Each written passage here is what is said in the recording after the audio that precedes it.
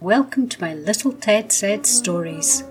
I've been doing these for a whole year now, and I hope you enjoy listening to them as much as I enjoy writing and recording them. If you'd like your child's name included in a future story, please get in touch and I'll do my best to include it. Thanks for listening.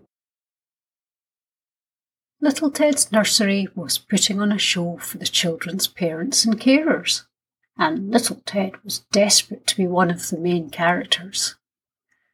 But first, all the children had to do a short audition in front of the rest of the class by repeating one of 2 lines Mrs. Miller had taught them.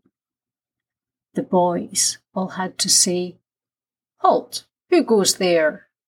while the girls said, "Where has my crown gone?" After the auditions, Mrs. Miller gave them their roles. The show was called The Missing Crown, and the main character was called Queen Clara, who was very regal and liked to wave a lot. But because she was a queen, she did a special royal wave that was very slow and elegant. Queen Clara lived in a castle that had a beautiful crown, full of expensive jewels which needed to be guarded around the clock. In the show, many of the boys and girls were guardians of the crown jewels and had to wear a pointy helmet with a gold ribbon on it. The guardians would march up and down, looking important, and stop anyone who came close to the jewels and ask, very loudly, "Halt! Who goes there?" One day, however, the guardians were distracted by a cheeky monkey who tried to knock their helmets off.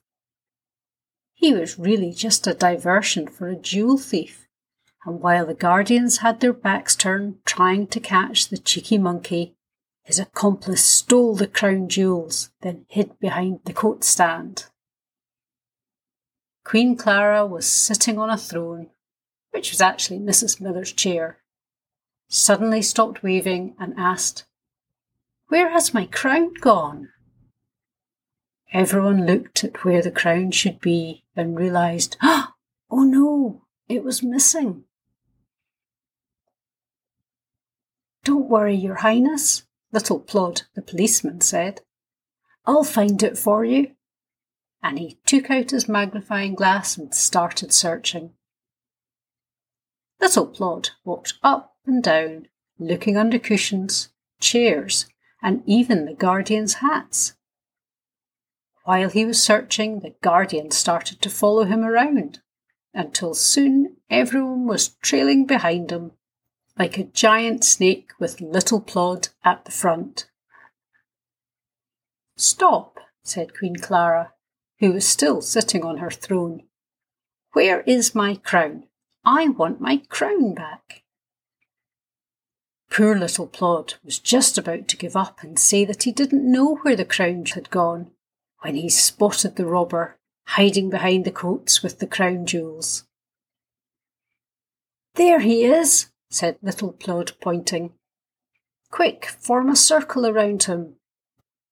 The guardians all looked at where he was pointing, and the human snake coiled around the thief. "I'll take those," declared Little Plod, as he plucked the crown jewels from the thief's hands, and he returned the crown safely back to Queen Clara. "Oh, thank you, Little Plod. You've saved my precious jewels," said Queen Clara gratefully as she shook his hand. Little Ted grinned from ear to ear and gave his mummy and daddy, who were watching in the audience, a little wave. "Hooray for Little Ted," said the guardians, "and hooray for Queen Clara." And they all gave a great big cheer. Way! The end.